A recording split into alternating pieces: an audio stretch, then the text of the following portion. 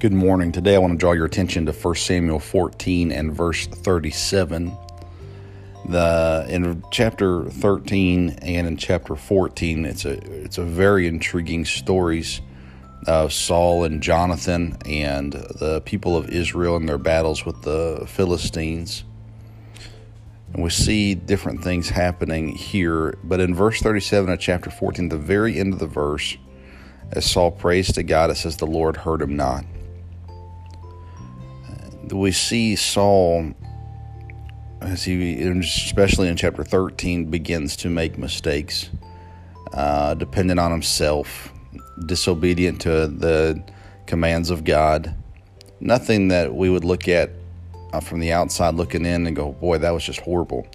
But it was still disobedience. Samuel tells him, your kingdom is not going to continue.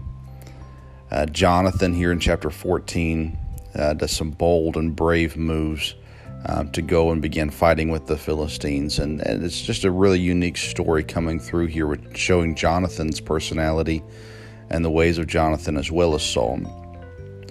But verse 37, amidst all the intriguing parts of these chapters, verse 37 reminds us that when we sin against God, there is a consequence.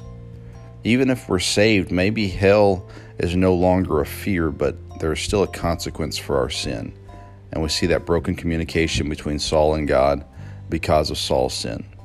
So today, before you ask God for things, start by asking God for forgiveness so that those lines of communication can be clear and open between you and God today.